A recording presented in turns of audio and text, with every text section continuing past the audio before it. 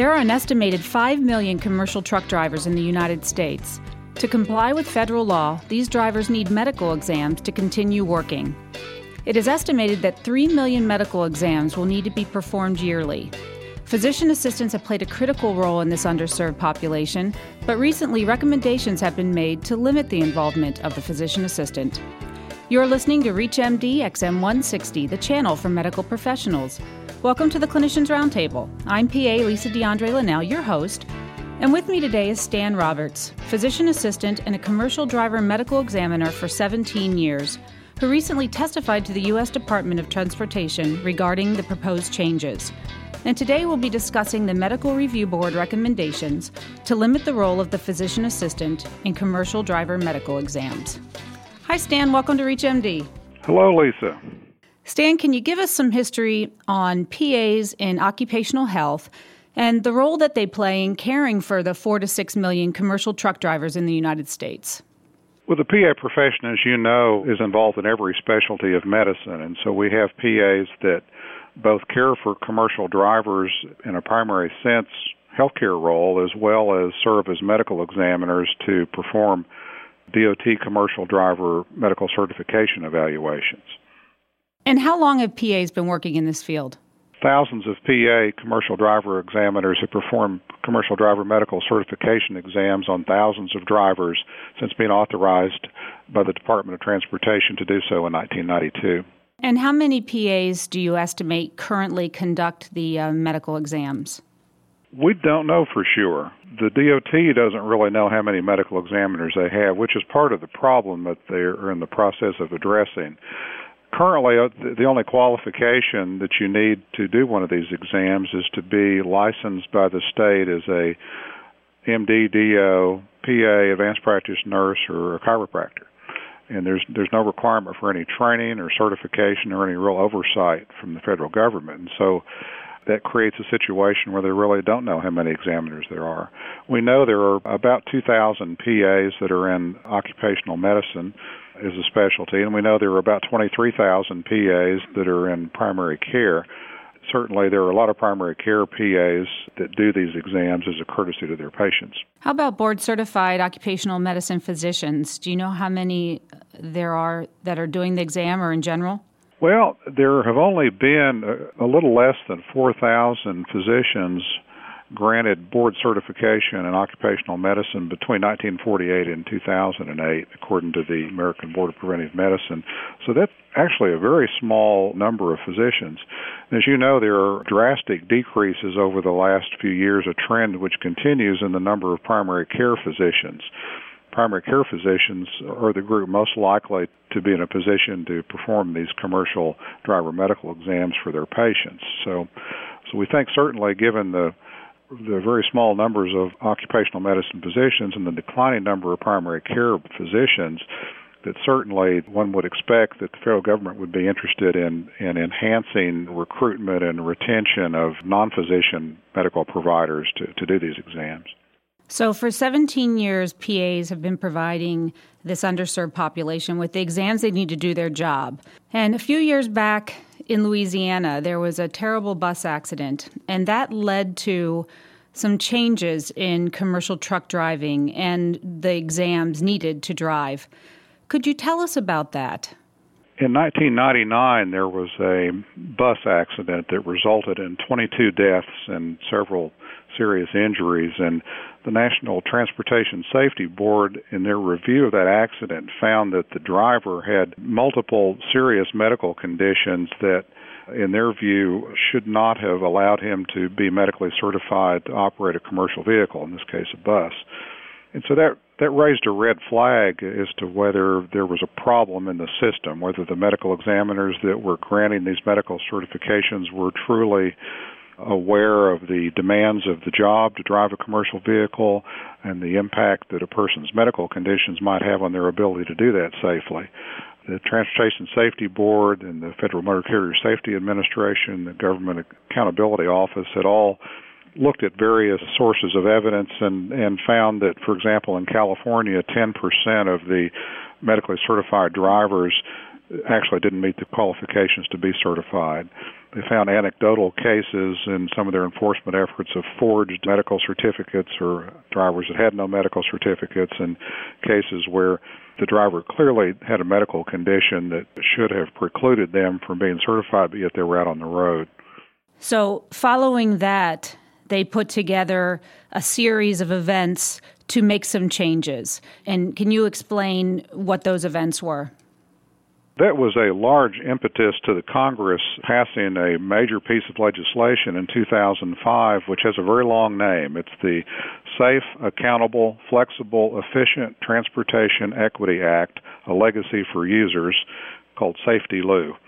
And among its many provisions, it required the Federal Motor Carrier Safety Administration, which is within the Department of Transportation, to do several things. The thrust of all of this was to review the medical standards and the guidelines that had been in effect for many years and determine whether those were out of date and need to be updated. And also to take a hard look at ways to improve the training of the medical examiners and to develop a process for formal training with a defined curriculum, certification examination, recertification examinations, to form a national registry such that only medical examiners that had passed this test and had been certified would be listed on this registry, and only those registrants would be authorized to do the commercial driver medical exams. And it also allowed some oversight from the DOT over these examiners, which they had really lacked before. Some of the other things that were included in this SAFETY-LU bill was to create a medical review board within the Federal Motor Carrier Safety Administration to review these existing medical standards and to make scientific evidence-based recommendations to the FMCSA for revisions. As part of this, there were the establishment of evidence reports, which were searches of the medical literature on topics related to medical conditions and risk of having a commercial vehicle crash if a driver had those conditions. The Medical Review Board was given the job to look at evidence-based medical history on commercial drivers. The evidence reports were reviewed by what are called medical expert panels, who in turn developed a set of recommendations to the Federal Motor Carrier Safety Administration and the Medical Review Board. Medical Review Board in turn was charged with making recommendations to the DOT about what changes based on evidence should be made in the medical standards and the medical certification process. Stan, who makes up the Medical Review Board? They are selected by the Motor Carrier Safety Administration. There are currently 5 members of the board. These are physicians from various backgrounds: occupational medicine, neurology, orthopedics, psychiatry, sleep medicine. If you're just joining us, you're listening to the Clinicians Roundtable on ReachMD XM 160, the channel for medical professionals. I'm PA Lisa DeAndre Linnell, and I'm speaking with Stan Roberts, PA and a commercial driver medical examiner for 17 years, who recently testified to the U.S. Department of Transportation regarding the current recommendations to limit the role of the physician assistant in commercial driver medical exams. So, Stan, the MRB came up with 3 recommendations, or 3 main recommendations that affect the PA profession. Can we just kind of go through those each? Can we talk about, kind of give us an overview of the 3 of them and what they mean? The 3 recommendations, we've been advised to this point since they began their deliberations in 2006, the Medical Review Board has made approximately 40 recommendations to the FMCSA. Now, none of these are in effect at this point. These are simply recommendations. The MRB has no authority to make regulations or guidelines or set policy. They're advisory. But 3 of these recommendations, which were made over the span 2007, 2008, 2009, give us particular concern. And these are that drivers with either type 1 or type 2 diabetes must have their medical certification performed only by an MD or a DO examiner, which excludes physicians, nurse practitioners. The second one is a driver with 2 or more stipulated medical problems must have their certification performed only by an MD or a DO examiner. Examples of these medical problems are such very common conditions as hypertension, obesity at a certain level, sleep disorders, musculoskeletal disease, cardiovascular disease, and several other conditions. The third recommendation was that drivers with any history of stroke or TIA must have their medical certification performed only by an MD or a DO. So that virtually eliminates the role of the PA and the other non-physicians as medical examiners. The upshot of that is that we have good reason to believe that at least 50% of the 4 to 6 million commercial drivers, at least 50% of them are going to have 2 or more medical problems, just because of the high prevalence of these various medical conditions like obesity, hypertension, diabetes in the population. That being the case, coupled with the fact that when a driver shows up at a clinic for an appointment for a physical, typically you don't know ahead of time what that driver's medical status is. In certain situations you might, in most situations you won't. You'll be well into a scheduled exam with a driver if you're the PA medical examiner before you would really know what their medical status was. So, you may be heavy into the exam and then you determine, this driver has 3 medical problems. All of a sudden, you can't certify this driver. So what are you going to do? So if you're in a situation where you have a physician in the clinic with you, most clinics that I'm familiar with the physician's not going to be able to drop what they're doing and come in and finish that exam and sign off on the certification. What's going to happen is the driver, if they're lucky, is going to have to just wait a long time that day until the physician can eventually do it. More likely have to reschedule for another day or simply go to another facility and try to find a physician medical examiner. So if I'm a truck driver, when I go to schedule my exam, I'm not going to schedule it with anyone other than an MD or DO because I don't want to take the risk of having to come back or reschedule. Why would you? I mean, it won't take long for the commercial carriers and truck drivers, physicians, and medical practices to figure out that, we better just schedule it with an MD or a DO. Otherwise, we may have to just waste all this time and resources.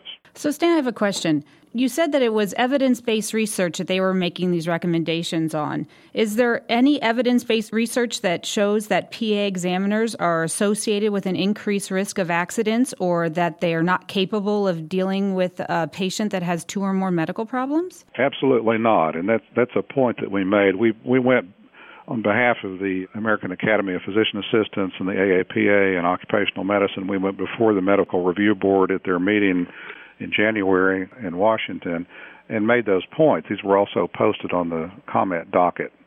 And we strongly made the point that this is not evidence-based. This is conjecture. We're not aware of any evidence and don't believe there is any evidence that exists that shows that there's an increased risk of crash in a commercial driver that's been certified by a non-physician rather than by a physician. In our case, a PA medical examiner rather than a physician. And we think there's every reason to actually support PAs doing this. For one thing, PAs have been doing this for 17 years. We have a track record of doing this. There have been a lot of studies that demonstrate the quality of care of PAs. PAs commonly manage patients that have multiple medical problems, multiple medication, potential for medication interaction, side effects. There's no state law that stipulates that PAs can't treat patients with diabetes or 2 or more medical problems. The State Practice Act set the scope of practice, and the physician with the PAs in their practice determined the scope of practice in that practice, and we don't really think that the Medical Review Board or the Federal Motor Carrier Safety Administration needs to micromanage that. So we think that there's every reason to believe that PAs are capable of doing these exams. So, Stan, if these recommendations affect me or affect someone working in my practice, how can I stay abreast of the changes? Well, there are several ways you can do that. You can certainly go to the AAPA.org website and click Advocacy and Practice Resources, then Federal Advocacy, then Testimony and Regulatory Comments, and then Testimony, and you can see the detailed written comments that we submitted. You can go to AAPA.OCMED.org and follow the activity that way. You can go to regulations.gov if you want to see the comments that were submitted on the National Registry of Certified Medical Examiners. The docket number is FMCSA-2008-0363, and you can go to the fmcsa.dot.gov to follow what's going on with the FMCSA. Thank you, Stan, for coming on the show. I'm PA Lisa DeAndre Linnell, and you've been listening to the Clinicians Roundtable on ReachMD XM 160, the channel for medical professionals. Please visit our website at reachmd.com, which features our entire library through on-demand podcasts. And thanks for listening.